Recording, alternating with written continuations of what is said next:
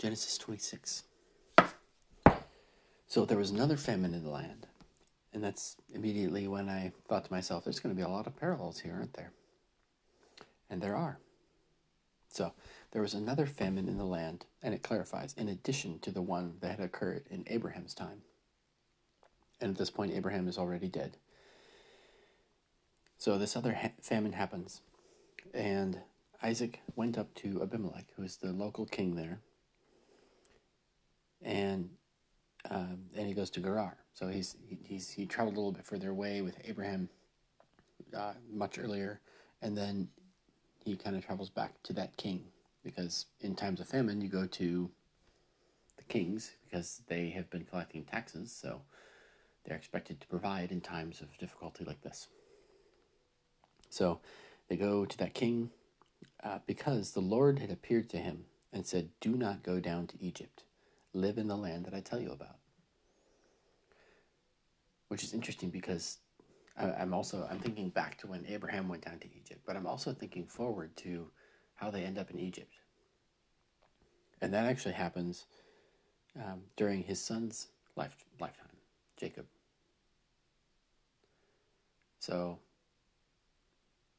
yeah. I guess I'll probably follow those parallels when I get there, because I want to make sure it's fresh on my mind when I'm looking over it. So it says, "Do not go down to Egypt." So he doesn't. He obeys. And he sticks around in the land of Abimelech. And now this Abimelech is the same king that Abraham went and lived around, and he grew his flocks and herds. Remember, this is the same guy who took Sarah, and had her there for a while before he realized that all of the women in all of his concubines and his wives were barren because of this. And he didn't sleep with her. God warned him in a dream, and he returned her, and he was like, "Whoa, you guys are crazy. You guys are too much. Here's a bunch of stuff. Here's a bunch of money." And then they made a deal, and then Abraham had him take some extra lamb to say that this one particular well that we've been fighting over, it's actually mine. That same guy. That's this guy. So when the men of the place asked about his wife, and this is Isaac's wife, he said, "She is my sister," because he was afraid of the people. And she is beautiful. So that's right out of the playbook of Abraham. The difference is that Abraham's wife Sarah actually was his sister, his half-sister. So here, Isaac is just flat out not telling the truth. I don't know how many details he knew, but he definitely got this from his father. And so he tells everybody that's his sister. And then Abimelech, who's been tricked before by this guy's dad, he looks down from a window, and he was surprised to see Isaac caressing his wife, Rebecca. And so he called him in and said, "So, she really is your wife." It's like he was suspecting all along, "Aha, I got you. How could you say that she is my sister?" And when he asked the same question of Abraham responded with, "Well, technically, she is my sister." Here, Isaac doesn't even hide.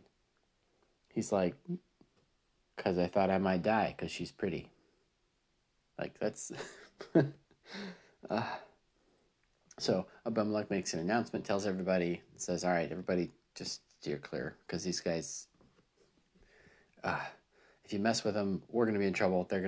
Everything's going to be messed up. Don't mess with them." And then there's some conflict over some wells, which is, that's happened before. And this happens right after Isaac starts planting grain for the first time. So he sows seed in the land, in that land. He's in the fields earlier, so I assume he has fields. So he plants in the land, and he reaps 100 times what was sown. So that phrase makes me think forward to the parable of the sower that Jesus talks about. And he says that the seed that falls on good soil will reap a harvest 30, 60, 100, or I think it's 30, 60, 100 times what was sown. And here it says that he planted and he reaped 100 times what was sown, which is like the max blessing, the max amount of return out of those three options that Jesus gave. And so the Lord blessed him, and he became rich, even richer than he was already. Now keep in mind, he has all of Abraham's stuff, so he's already quite rich. And then the Philistines got jealous, and so they started stopping up all of Abraham's wells with dirt, which actually goes right up against the agreement that Abimelech the king had made with Abraham, that those wells were his wells. And then Abimelech said, "Please leave. You guys are too powerful, and our people are fighting. Please go." And that's actually also a very tight parallel with when Abraham and Lot just got to be too much, and their servants started fighting over the wells. And so Abraham said to Lot, "Please leave. We're too big to be together. Let's separate ways," but also in a nonviolent way. And so they did. And Isaac dug a well, and there was fighting. And he dug another well, and there was fighting. And he dug another well, and there was finally peace. And so there was an open space, and he named it Open Spaces. For the Lord has made room for me, and we will be fruitful in the land. And then God spoke to him. He went up to Beersheba, and the Lord appeared to him and said, "I am the God of your father Abraham. Do not be afraid, for I am with you. I will bless you and multiply your offspring because of my servant Abraham." This is actually the second time in this chapter that God speaks to him directly. So earlier, the Lord appeared to him and said, "Do not go down to Egypt." And here he appears to him a second time. And so, because the Lord appeared to him, he built an altar there and worshipped the Lord. And he pitched his tent, and he had his slaves dig another well. He's digging a lot of wells. And then Abimelech came. So he had moved over there with Abimelech. The famine ended. Things were going really well. He was asked to leave, and so he left. And then Abimelech came to him, and he brought with him his military commander and his advisor, which were hanging out with him before too. These guys are the same guys that came to make the deal with Abraham. And they said, "We have clearly seen how the Lord has been with you. So we think that we should make a deal with you too." And it's very, very much in parallel with we see God's blessing you. We want to make a deal with you so you don't attack us, that he made with Abraham. And so they prepared a banquet, and they ate and drank. And in the morning they got up and they swore oaths to each other. And that same day, when this entourage was leaving, his servants ran up and said, "Hey, that well that we were digging, it has water." And so he called it Oath, which is Beersheba, because on that day they completed an oath, which is confusing because I thought they were already at Beersheba. From there he went up to Beersheba in verse 23. The Lord appeared to him. He dug a well there. Then Abimelech came, prepared a banquet, and then I guess they found water in that same well that they were digging. But they were already in Beersheba, and then he named it Beersheba. And the reason why I find that interesting is because if you go back chapter 21, when they make the covenant, here we go, verse 31. Therefore that place was called Beersheba, because it was there that the two men swore an oath. So when Abimelech and Abraham make an oath, they name this place Beersheba. And then Isaac went back to that same place, started digging a well. They made an agreement with the same king, like the same king making a deal with the son. He finds water, because there's water in the area. There was already a well there. Maybe he was undigging the well? I don't know. It's very, very parallel, back and forth. It's even the same king and the same advisor and the same military commander. And then it's got this little footnote. It's little 2 verses.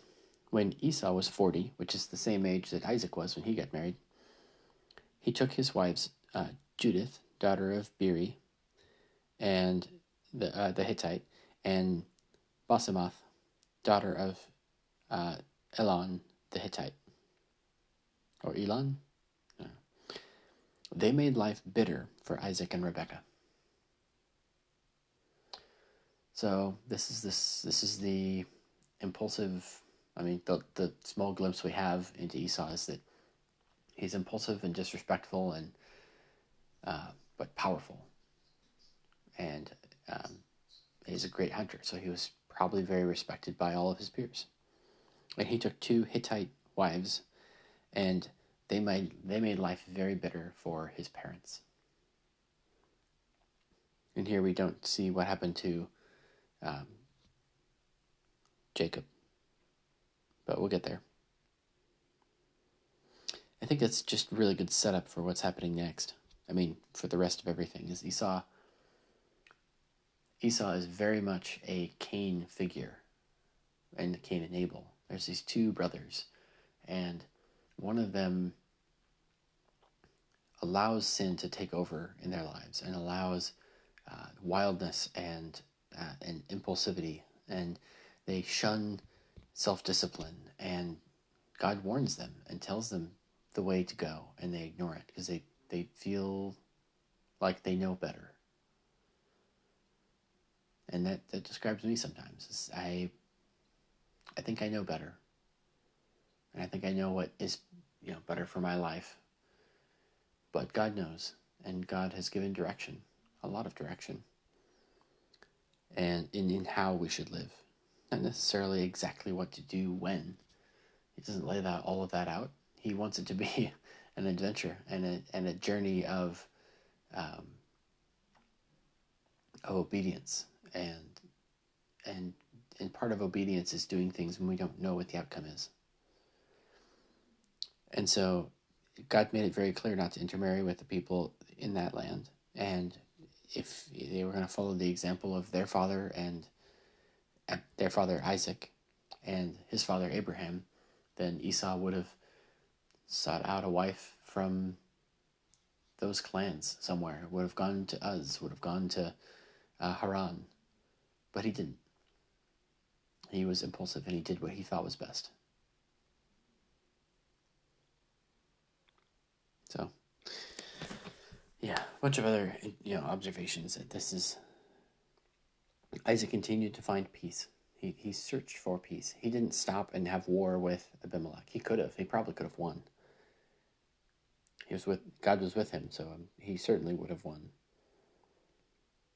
But he didn't. He moved on, he dug another well, and he moved on, and he dug another well. And he didn't dig another well because he didn't find water. He dug another well because there was conflict and fighting, and he didn't want to have a part of that. He kept moving until there were open spaces, and he could see God's work there. And so he stayed, and he worked hard, dug wells, planted seed. He worked hard, and God blessed him through that. Let us do the same.